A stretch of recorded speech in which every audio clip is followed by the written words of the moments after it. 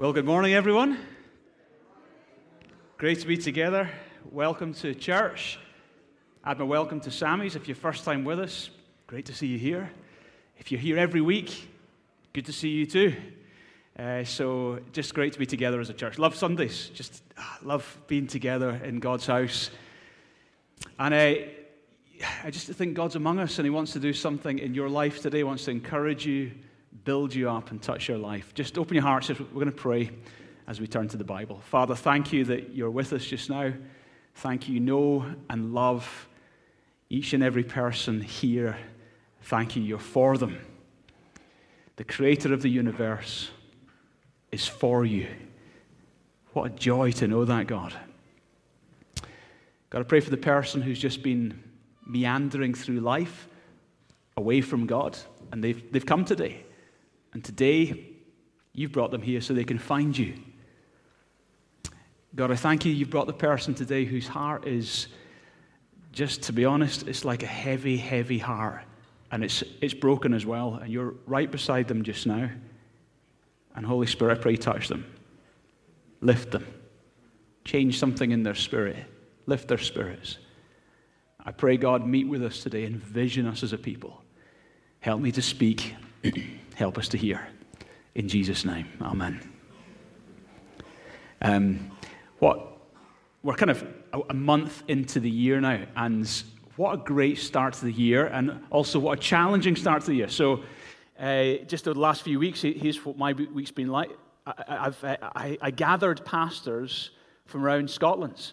So about 150 pastors came together. I'd been given from an American friend £10,000 to hire the Dunblane Hilton. We brought pastors from around the length and breadth of Scotland, as far north as Isle of Skye, all the way down to the borders, and far west and as far east as you can imagine. They all came together. Pastors from all different denominations: Free Church, Church of Scotland, Baptist, Pentecostal, Charismatic. It was an incredible gathering. And we gathered for 2 days in the Dunblane Hilton to fast and pray and call on God at the beginning of a new decade for this nation that we so love and for the decade ahead. Folks, that kind of gathering hasn't happened since 1910 in Scotland. Isn't that awesome? So it was such a, honestly, it was, yeah. It was just such a strong moment. And you just thought, wow, that was a God moment. And it's positioning us as a church alongside the other great churches all around this nation to see God do something in our time. I'm believing God's going to do something in our time. Anyone with me? Really believe it. Scotland, your time is now. Also this week, I had a real honor. A man called Terry Virgo, who is famous, if you know of him. And he started a movement called New Frontiers. It's a massive church movement in the UK and beyond. He invited me. I spoke at his conference last summer. He invited me to join with a gathering of about 20 apostles and leaders from around the nation. And these are people who are, to be honest, people who I've admired at a distance, people who are quite famous authors and lead large churches. All of their churches are huge. And they're all overseeing multiple churches. They don't just lead a church, but they've got multi-site churches, but they're also planting churches. One guy in Lincoln, Stuart Bell, he's got a multi-site church around Lincoln. They run a conference every summer with 8,000 people, and they have 85 churches around the nation. And just an incredible guy. I felt really honored to be there. It was like, wow. So it feels like God's kind of bringing me up to a new level, which is exciting, because I've got such an ache in my heart for what God wants to do in us and through us as a people, and in our time, in our lands. So that was London, and as I was getting the flight home on Thursday night from London, I got on the plane, and I heard God say to me, this is going to be a bumpy ride. And he said, this is what he said to me. He said, it's going to be bumpy. In fact, it's going to start bumpy, but it's going to get even worse towards the end of the flight. But don't worry, you're going to land fine. That's what he said. So I got on the plane, but I also knew he was not just saying that about the plane. I think he was saying it about something about in my life. So I thought, okay, great. So I got on the plane, and man, it took off, and the plane was all over the place. And I just knew, I don't like this, because when you're in an airplane, it suddenly does that. You think, whoa! I knew there was nothing below me, but all of a sudden, there really was nothing below me, and it just suddenly dropped. And who's been in that place in the plane? Oh, it's awful, right? And then, but I just knew, okay, but God's told me it's going to get worse. And as we were coming into Edinburgh, it was bananas. It was crazy. The plane was all over the place. It was going crazy. But honestly, I was pretty calm because I just knew, it's all right, God's told me we're going to land. At a few points I wondered, but no, God told me. But when we landed, I knew it was a prophetic thing. God was saying something about my life. And this week has been a tough week for the nation. The Franklin Graham events, Billy Graham's son. Now, not everyone, Franklin Graham isn't everyone's cup of tea. Okay, fine. But he's a Christian, and he's preaching the gospel. And many of the significant venues around the UK have cancelled him coming because of his stance on homosexuality. And by the way, his stance on homosexuality is a Christian biblical stance, that God loves people. Man, all people, no matter what your sexuality is. But equally, there are certain activities in life that are sinful, including homosexual sex and other things. That's his stance. And he's been banned from certain arenas. And that's tough. Now, whether you like the guy or not, it's not the issue. The issue is, I remember someone once said, and it wasn't a Christian who said this, I might not like what you say, but I will defend to the death your right to say it. Every human being, whatever their background, whether it's this agenda or that agenda, has the right to be heard. And the idea of banning venues from people because they have a view on something is a terror. That's what the Nazis did before the Holocaust. That's what happened in communism Russia. It's that kind of dangerous censorship. Anyway, so it was always already a rocky week. But then I arrived, I landed in my plane, not my plane. Okay, before you start a rumor, right? I landed in the plane. Just dig yourself out of this one. So I landed on the plane that I was on that's owned by Commercial Airlines. I landed in Edinburgh Airport, and I opened my emails, and there was an email from the Usher Hall telling us that they had decided to stop us using Usher Hall for Surge Conference because one of the speakers, Larry Stockstill, who, by the way, is a fantastic guy, I mean, an incredible guy, had said things in the past. I think 2007, he'd said something about homosexuality being a sin. He'd also said in that same quote, by the way, that God loves sinners, including himself and homosexuals. So he's just a Bible stance. It wasn't overt. And then the next morning in the Times, anti-gay preacher causes the Usher Hall to ban Destiny Church, a sect, which is horrible to hear, right? So that's that. So it's been a rough, right? So God told me about this rough week that was going to happen, and it's exactly as God had said. But we're going to land. Don't worry, we're going to land. And what's been amazing is even this morning I've been getting messages from Fred Drummond, the head of Evangelical Alliance, from Edinburgh Elam, Paul Rees at Charlotte Chapel, Dave Robertson in Australia, the blogger, just people from all over the world and all over the UK, Scottish churches, all around Edinburgh saying, Pete, we're with you, we're cheering you on, you're the good guys, we know you're the real deal, and just keep going, keep doing what you're doing. Isn't that awesome?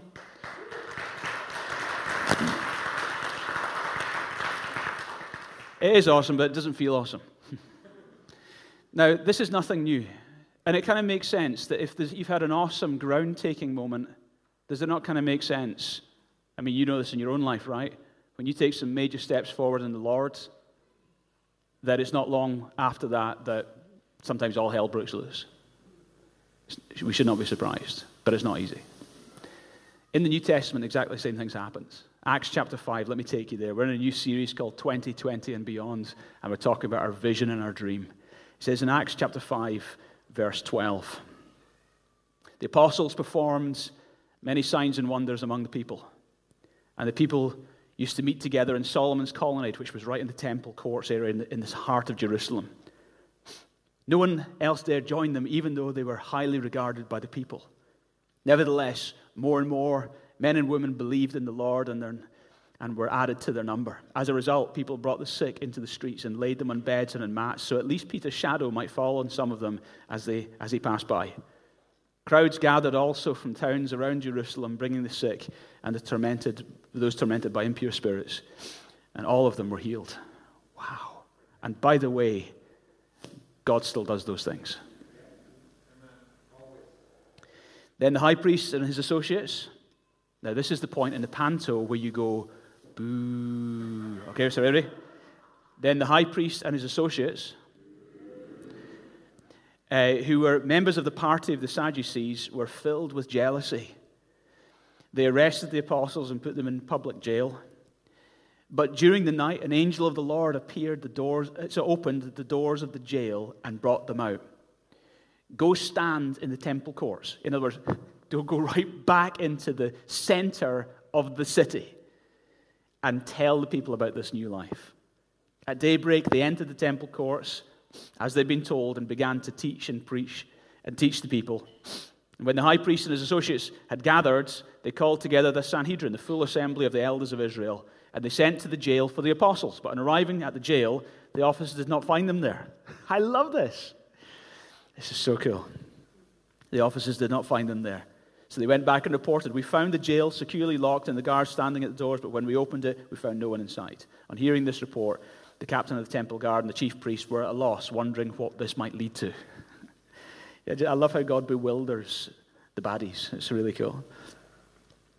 Then someone came and said, "Look, the men you put in jail are standing in the temple courts teaching the people." And at that, the captain went with his officers and brought the apostles. They did not use force because they feared the people would stone them. The apostles were brought in and made to appear before the Sanhedrin, and they were questioned by the high priest. "We gave you strict orders not to teach in this name," he said. "Yet you have filled Jerusalem with your teaching." Say that last bit with me. Yet you have filled Jerusalem with your teaching. What was their teaching? Well, it says in the verse, it says, "We gave you strict orders not to teach in this name. Yet you have filled Jerusalem with your teaching." Whose name? The name of Jesus. Years ago, way back in 1854, a Japanese feudal lord by the name of Wakazi Nakomi, he could kill you with one finger. He was a Japanese feudal lord, and he had a band of soldiers, and he was asked to keep watch over a European ship that had anchored off the coast of Japan. And he and his men were keeping an eye on these foreigners who had landed just off the coast of Japan. And as they were standing there keeping watch, a book washed ashore onto the beach. And Wakazi Nakomi sent one of his men to go and pick up the book, and they picked it up, and it was a waterlogged Dutch translation of the New Testament. He couldn't read the language, but there was something about the book that stirred an intrigue in his heart. So he organized and he managed to get hold of a translation in his own language of the New Testament.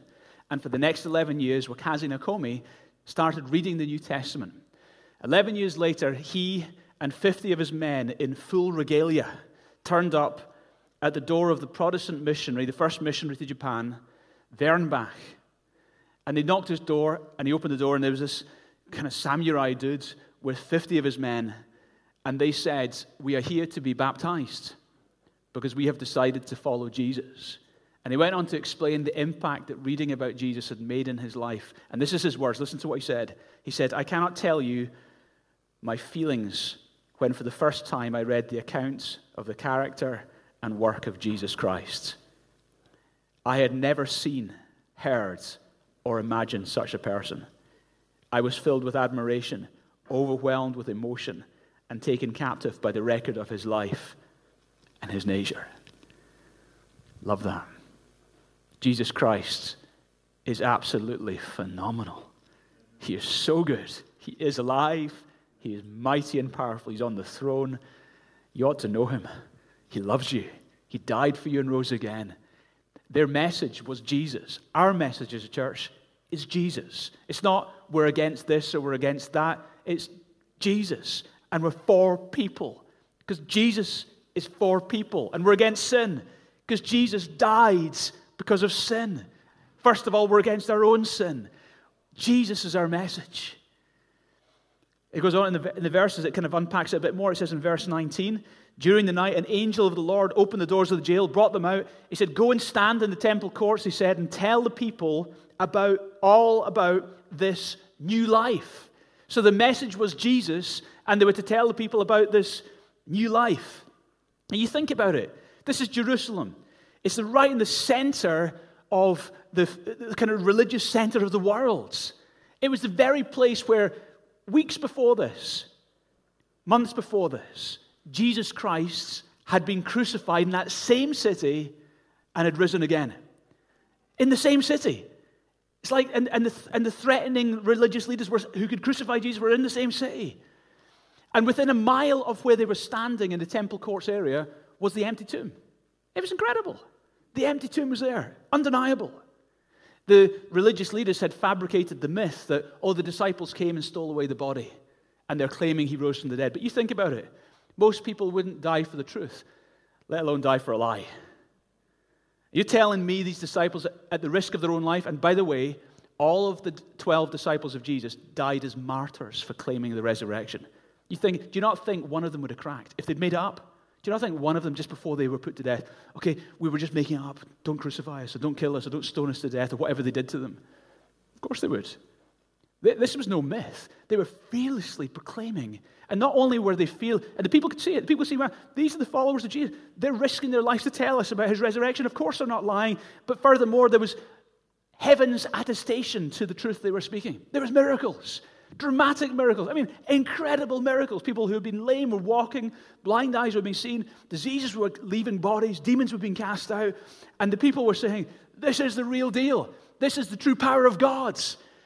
It's incredible. And the resurrection message is not just a message about a guy who died and rose again. It is also a message that says, who were dead spiritually, you can come alive, and alive forevermore. You can come alive into a new life with God. It says in 2 Corinthians chapter 5, verse 17, anyone who belongs to Christ has become a new person. The old life is gone, the new life has begun. When Jesus gets a hold of your life, he doesn't just take you from being a bad person to becoming a good person. It's far worse than that, and it's far better than that. He takes you from being a dead person and makes you into an alive person. Anyone glad to be alive in Jesus? It's incredible. It's incredible.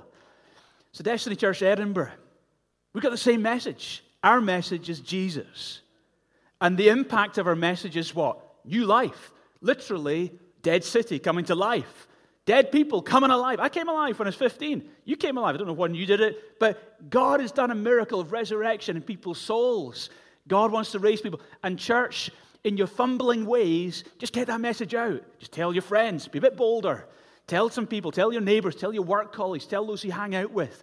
Tell them about Jesus. You don't need to have all the answers. You just need to have the one answer. Jesus. They might have questions you can't answer about that. Just say, I don't know about that, but Jesus. And the truth is this, the power of God is easily available just to you as it was to those early disciples. Say amen if you agree. So what was the impact of this message being proclaimed? Well, it says in verse 28, you have filled Jerusalem with your teaching. That's remarkable. Just after the resurrection of Jesus, he told the disciples to wait in Jerusalem until they should receive power.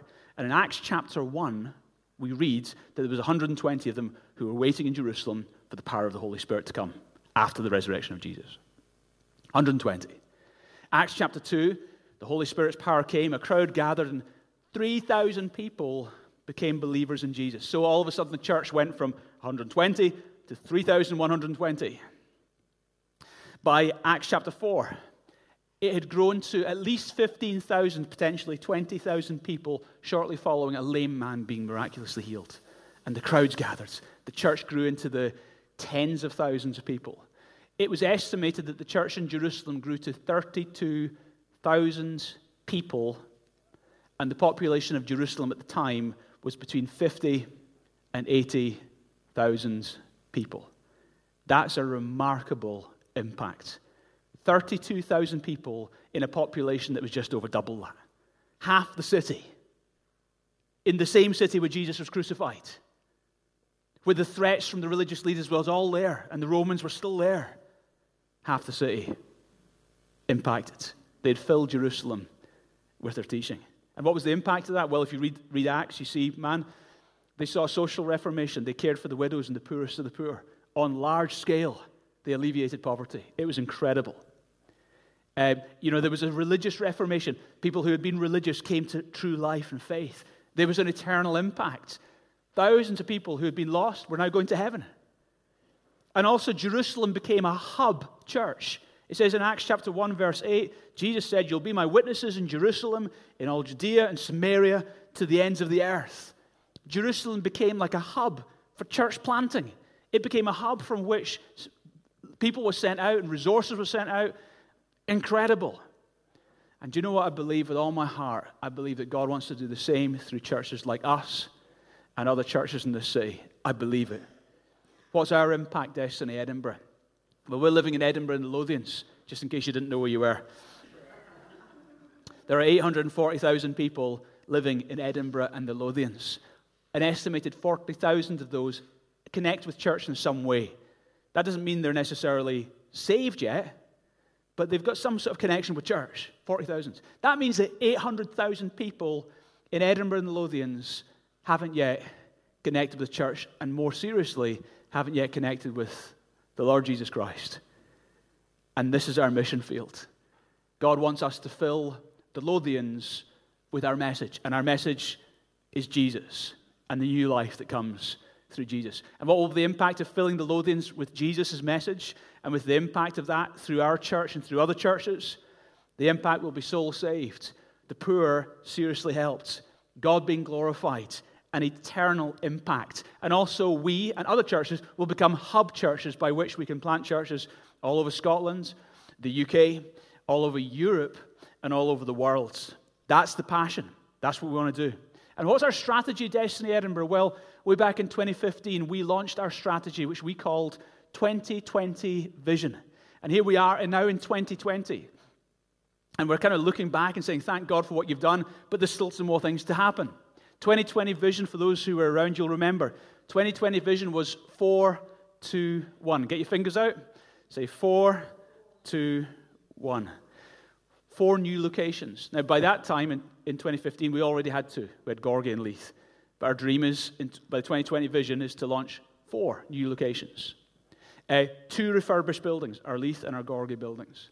And 1 orphanage in India. And in response to that vision, we asked people to consider going and being part of a new location. So some people left Leith, went to Granton, went to South, and we saw that. We saw the locations coming out. Also, we asked people to serve, because as people were going out, we'd leave gaps. And folks, there still are gaps. There is, if you're in the church and you're not yet serving, there is a place for you. Get involved. And we also asked people to give. And boy, did you give. Because it costs a lot of money to launch locations. But we've seen come in so far, and money's still coming in. Pledged was about over 700,000, and 611,000 of that has come in. Thank you, church. Thank you for your radical faith. Thank you for being willing to go. Thank you for being willing to serve. And thank you for being willing to give. Give yourselves a round of applause. You're amazing. Absolutely amazing. So let me just give you a couple. Let's step aside out of the UK for a moment. Let me tell you about the orphanage. The funds raised have enabled us to give the tithe of that money that's come in, plus over and above that, we've given offerings from carol services and so on.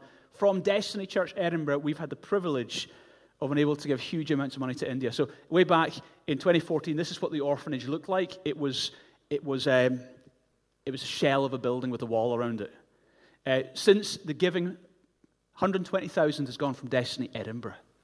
And here's what it looks like today. Now, the poles at the side of it is scaffolding. Can you believe that? I just wanted to say that. That's like, seriously, would you climb up that stuff? Anyway, that's scaffolding. But look at that. It's beautiful. Next slide. Here's the interior. Check this out. Look at that. So that room in the right there is going to be for the kids. You see this fantastic center courtyard. It's got deliberately got a roof over it because in the monsoon season, it gives them like a courtyard space to play in. It's an amazing facility.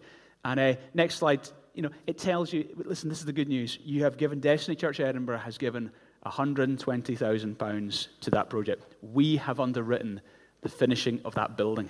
It's amazing. Now, what's next? Well, it's still empty. We need furniture and so on, so the next stage is to fit it out, which will be happening over the next few months, and then the next stage is to bring in the additional kids. But here's the good news. Again, from many of you, it will bring in an additional 50 kids beyond the 25 precious kids we've already got. So we'll go up to 75 kids. So how will we pay for those 50 extra kids every month? Well, we've already got sponsorship in place for 42 of the 50 kids. And again, many of you have been part of that. So give yourself a round of applause. Amazing. I love that we can make a difference in these precious lives. These are precious people. And they pray for us every day, but every day our names are on their lips.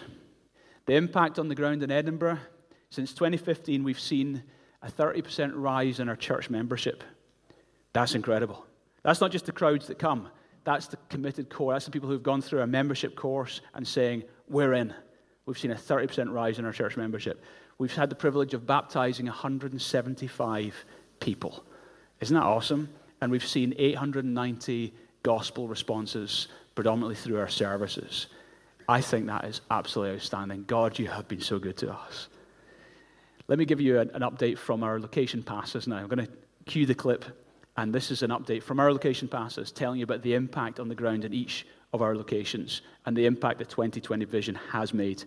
And I hope you just watch this and you feel, God, thank you for letting me be part of that. Church started in 1998 in our flat, and by God's grace, it's just really grown.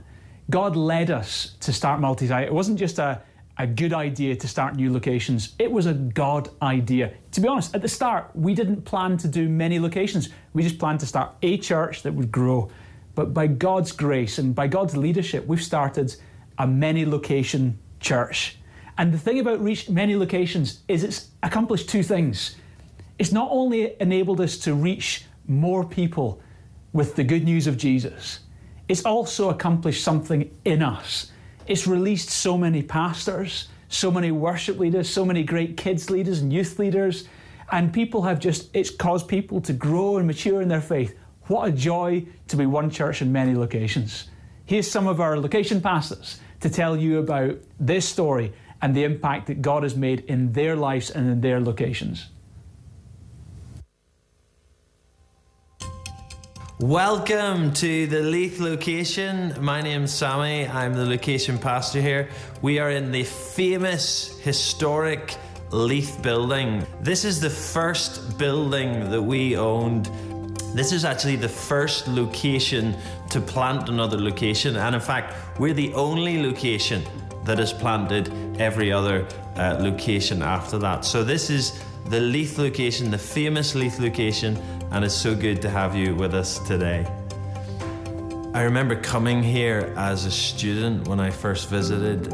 We just moved into this building. There was about 70 people. And I remember being involved in the church then where it was a time where we grew quite rapidly. We saw a number of significant miracles. I remember one lady coming in with cataracts and being dramatically healed in that she didn't need an operation, and many other things like that. A number of years ago, a gentleman coming in the door, and he would come and he would sit in the cafe just listening to the service. And one morning I remember him sneaking off, and I decided to go out and speak to him. And as he was heading down the road, he said to me, "Sammy, I'm just not sure I get all this Jesus stuff." And I remember saying to him, "Kevin, just keep coming, keep sticking at it." And he was in a rehab just down the road. And he did. He kept sticking at it, kept coming along. And he got saved. He got part of a small group. And today he actually leads one of our Leith small groups. He lives in Leith. He also heads up our homeless outreach here in Leith and across the church. And I just love the way that God is changing Leithers' lives, people in Leith and in this Leith location. And we're so excited to think about what God's going to do in the years to come in this location. Hi there, my name is Paul and I am location pastor here in Gorgie, so welcome to Gorgie location. Mind the gap, it's a well-known phrase on the London Underground. There are gaps all across the city of Edinburgh, gospel gaps, neighbourhoods and localities where there is no real gospel witness. And in 2008, in Destiny Leith, God spoke and He asked us to move, or some of us to move from Leith into Gorgie because there was a gospel gap. And people did that, and it was an amazing and exciting thing. In 2015, God spoke again and He said there are still gospel gaps across our city, and I want people to stand in the gap. And people from our locations moved out to Granton, to South, and they got involved in Church Online. I'm thankful as location pastor here in Gorgie to play my part in this amazing thing that God is doing in us and through us as a church. I'm thankful to the people in Gorgie location who have stood up and are standing in the gap. They've gone out. Thank you for doing that. Thank you for those who stay here in Gorgie, who feel the emotional gap, but you've been generous and you've sent people. And thank you for people in Gorgie who have stood up and are playing their part in our location. God's calling us to stand in the gap, so let's be a people who stand in the gap for Him. Welcome. My name is Michael. I'm the location pastor here in the Granton location. In 2015, we launched the Granton location. The first of the location launched as part of our 2020 vision. When we just started the location, we used to meet at Edinburgh College. But a year later, God miraculously provided our own building. And from that, we are able to serve the people of the North area. One of the biggest community that we have in this North area is the Polish community. And we've been able to serve them by providing live Polish translation in our Sunday services. Also, we've seen many people got saved. When we just planted the location, some of the guys went door knocking, sharing the Gospels. And through that, Kathy got saved. She had the Gospel, got saved, baptized, and now she's planted in our location, thriving in our faith. And so we are so excited for the next 10 years to reach out to this locality. And we believe that God's gonna use us to share the gospel and help people to thrive and know Him well. And so that is our heart and that is our vision.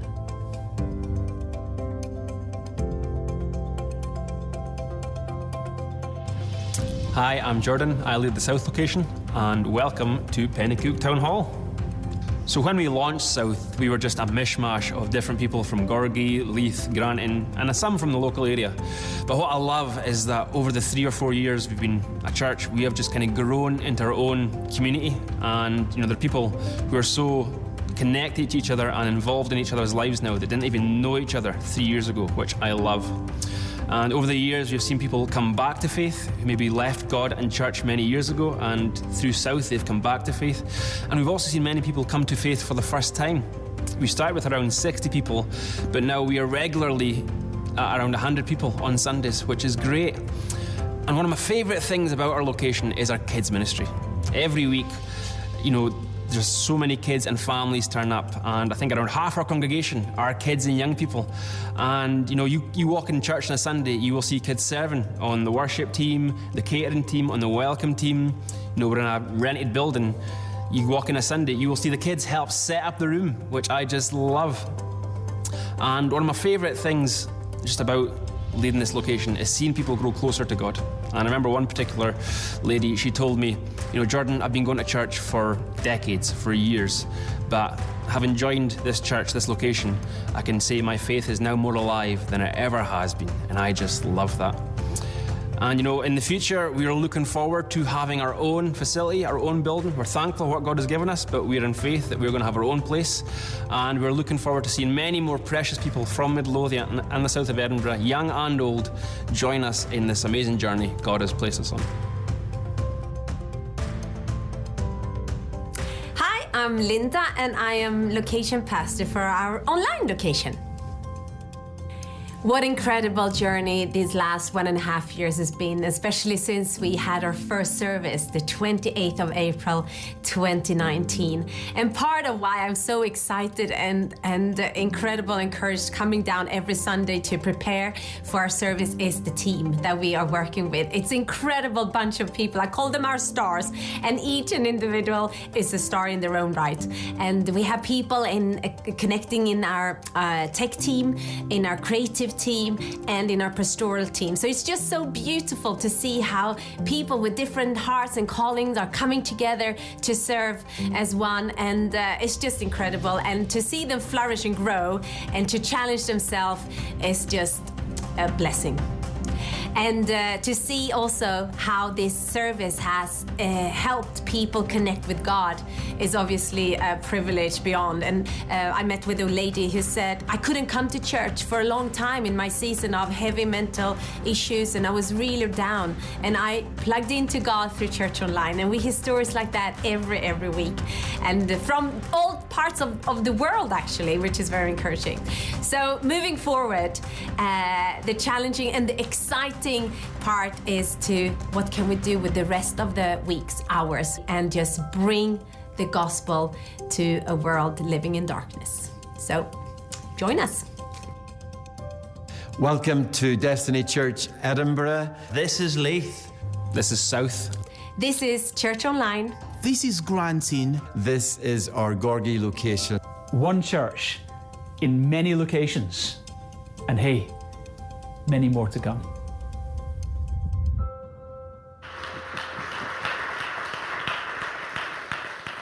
How cool is that? God has been so good. Thank you, Father, for what you have done.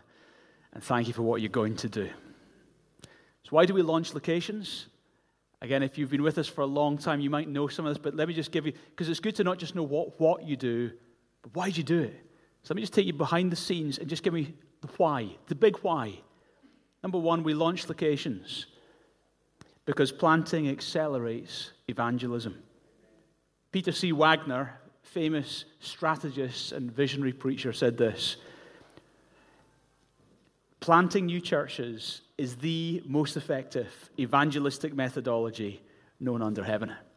Willow Creek Church, famous large church in Chicago, they did a survey and they found that people who lived more than half an hour away from their church, they had one center. They lived more than half an hour away from that center. They found this: number one, they rarely invited other people to church. Number two, they didn't really participate in small group. Number three, they didn't volunteer in teams. And number four, their kids and youth weren't as involved. Whereas people within half an hour distance of the main worship center, all of a sudden they became more evangelistic and all those things. So basically what we've discovered in Edinburgh is this: believers are willing to travel decent distances to get to a good church. And however, imagine you live way out in the south of Edinburgh and you're coming to Leith, and then we say, hey, we've got our carol services coming up. Invite your friends. You invite your mates. And they say, oh, where's your church? They say, oh, we're in Leith. It's like, what? You know, believers are willing to travel, but their non-Christian mates aren't. So by starting locations, bringing the church that you know and love into your community, it's actually effectively mobilized the church to become more evangelistic. 4 reasons why new churches reach more people. Number one, they're culturally relevant. See, when a new church arrives in an area, they kind of just see it. If you've lived in a place for ages, you don't see it anymore. You get so used to it, you don't actually see what the culture is like anymore. But when someone's coming in with fresh eyes and they've done their research and they've done their street surveys and they've figured it out, boy, oh boy, super relevant. Number 2, desperation. New churches thrive because of desperation. Now, desperation sounds like a negative, but spiritually speaking, desperation is a huge positive. That horrible feeling of your back's against the wall, oh, it's sink or swim here, actually produces great faith. And so when you're out there and you're planting a church, it's like, Lord, this feels so risky. Is this going to work? It just drives you to prayer. And when you get desperation plus prayer, guess what happens?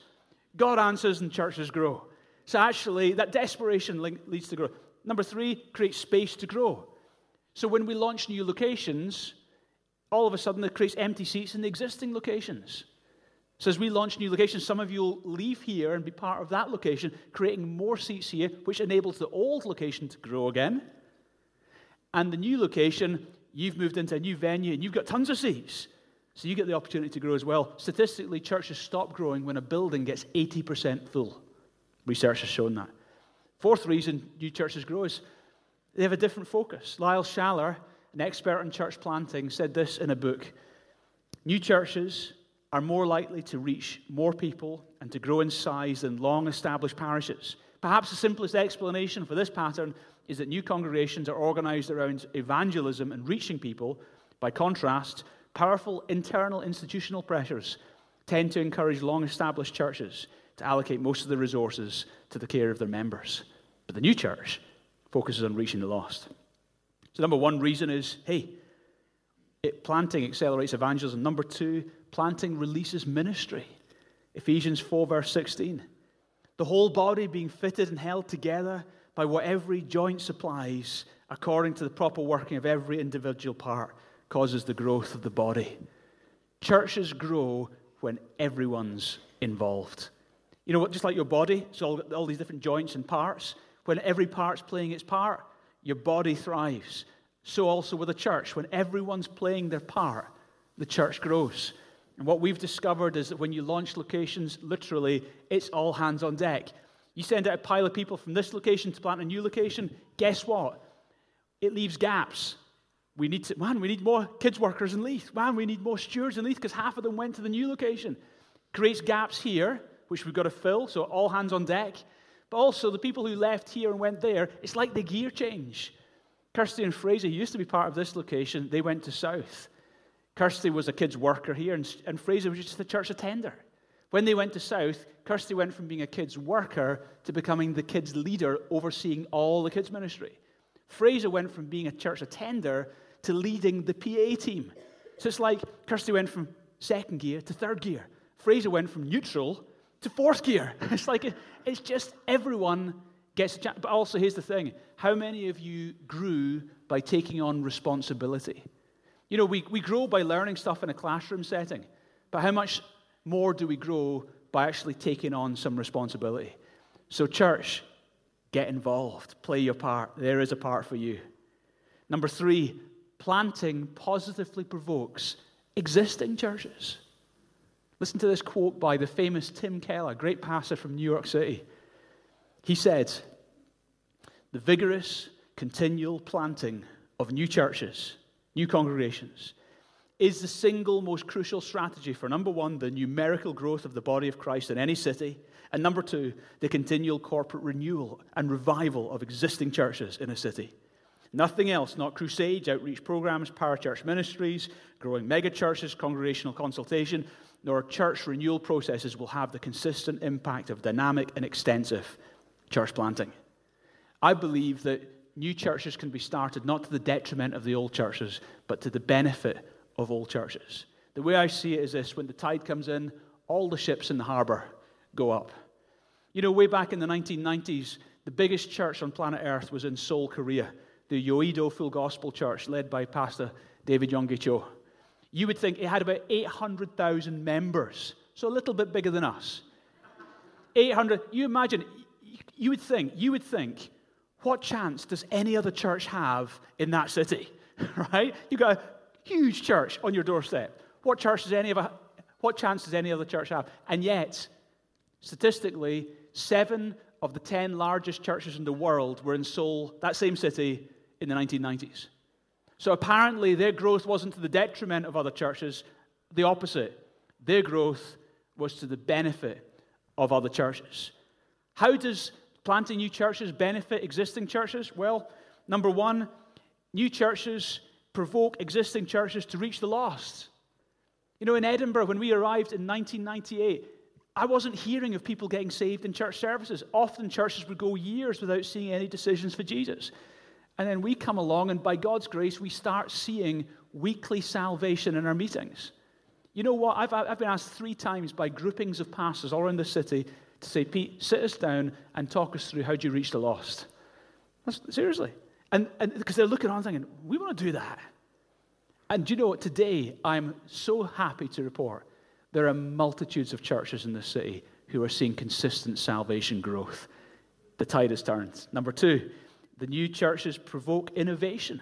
You see, the existing churches don't want to take risks. They're kind of looking on thinking, it's too much at risky. We've got a happy congregation to keep happy. We've got a budget to meet. We don't want to do too many risky things. But the new guys have got nothing to lose. The new churches rock up and think, hey, we've got nothing to lose. Let's try this. And they try it. And the old churches look on thinking, well, let's see if it works for them. And if it does, we might get involved. And, you know, they can die. But if they survive, we'll join in. And so the new churches start something great, and then the existing churches think, it worked. We're going to try that too. So it provokes innovation. Number 3, new churches help existing churches to evaluate themselves. There's nothing like an exciting new church turning up on your community doorstep to make the existing churches think, look how clear they are in their vision.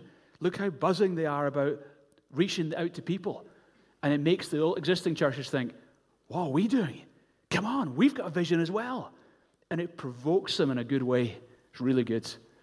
Number 4, new churches win converts for existing churches. We've had the joy, since starting the church, of seeing well over 5,000 people coming to faith in Jesus or coming back to faith in Jesus. Now, we don't have 5,000 in our church. I know that there are many people we've seen come to faith who are now in other churches. Praise the Lord. Praise the Lord. Please, some of you stay in this church. But praise the Lord for those who have got saved and who continue to walk with Jesus in other churches. Number 4, planting locations enables church plants to hit the ground running. Don't cry. Please. So why? Because you take 60 people and you send them to Pennycook and start the church from the word go. It's like they get to hit the ground running. They've already got kids ministry. They've already got everything going. And the thing I love about church planting or planting locations is it's got the feel of the small church, but the punch of the big church. It's not just like a little church out there in Pennycook doing its thing. They've got the backing of a whole large multi-site church with the financial resources and the staff support. It's fantastic. It literally means it is the feel of the small church with the punch of the big church. And then finally, planting locations makes reaching new communities sustainable. Warren Bird said in his research on multi-site churches, 47% of multi-site churches have a campus in a small town or rural area. What we've found is this, that by being a larger church launching locations, it means we are able to sustain locations, for example, in poorer areas or in rural areas, because the resource of the whole church is able to give backing to the new church. I love that. And folks, as I hinted, and we will talk about this over the next few weeks, there are more locations to come. We hope by God's grace to do this more and more and more for the rest of my life, to be honest. Where's this going? Ephesians 1:22. The church, which is his body, the fullness of him who fills everything in every way. The early church filled Jerusalem with their teaching. But the Bible tells us that the church, which is the fullness of him, it's going to fill everything in every way. Every city, every town, every community, every demographic will be impacted by the name of Jesus and the message of new life. Let's pray. God, thank you so much for what you have done. We celebrate your goodness among us. But God, we also thank you for what you're going to do. God, I give thanks to you for the sacrifice of so many, the generous giving of so many. Thank you for the way that many have served. Many have been willing to leave the comforts of an established location and be part of a new pioneering location. God, we bless you and thank you for the sacrifice of many. But God, we're so aware that there is more to come and there's still a city to be reached. And God, our prayer is, God, may the best days be ahead for the glory of God. We pray this. God, let more miracles happen, more souls be saved, more church growth, more lives be changed. It might be that we face more opposition, but as long as you get the glory, we're okay with that. Do a great thing in our lives. Do a great thing through our lives. In Jesus' great name. In Jesus' great name. Pray your prayers. Respond to God. You've all heard something today. Take a moment to talk to God about what he has spoken to you about just in these moments. Make your own response. Maybe you're not serving. Maybe today you're saying, Peter, I'm going to get involved with serving. Maybe you're not giving to the vision. Why not get involved and financially invest in the vision? Maybe God's calling you to be part of a new location that we'll be planting. That's a courageous thing. I'm aware as we're praying, it might be that some of you here aren't yet in relationship with God. I'm so thrilled you're here in our gathering today. We love you. God loves you. And if that's you today and you're saying, Peter, I want God in my life, then I invite you to pray this prayer with me just now, just under your breath. Say, dear Lord God, I want to thank you for your love and goodness. Jesus, thank you that you are willing to come into this world and pay the ultimate price so that me, a sinner, could be saved. And Jesus, today I put my faith in you. Give me this new life that you offer, I pray. I trust in you, Jesus. I believe you are alive, and today I declare you Lord of my life. Thanks for hearing my prayer. Keep your eyes closed. If you prayed that prayer, wherever you are in this auditorium, up in the balcony or the main floor or in the cafe, God has heard your prayer, and I would love to pray for you, just wherever you are. If you're here and you prayed the prayer, could you just simply let me know you did by just popping your hand up and say, that's me today? Is there anyone like that today? It's the greatest decision you could ever make. Thank you. Is there anyone else? Is there anyone else? Maybe you've been wandering, maybe you've been away from God, but today, here you are. God's brought you here, and he's brought you here so you know him. Is there anyone else here today? And you're saying, that's me, Pete. I prayed that prayer. Just quickly raise your hand. God, thank you so much for my dear friends and any others who prayed that prayer. Thank you, you've heard. Thank you, you accept. And thank you, you save. We give you glory in Jesus' name. Amen. Amen. Let's stand to our feet. We're going to sing our hearts out to God. And I'm heading to our north location. God bless you, folks. I love you all.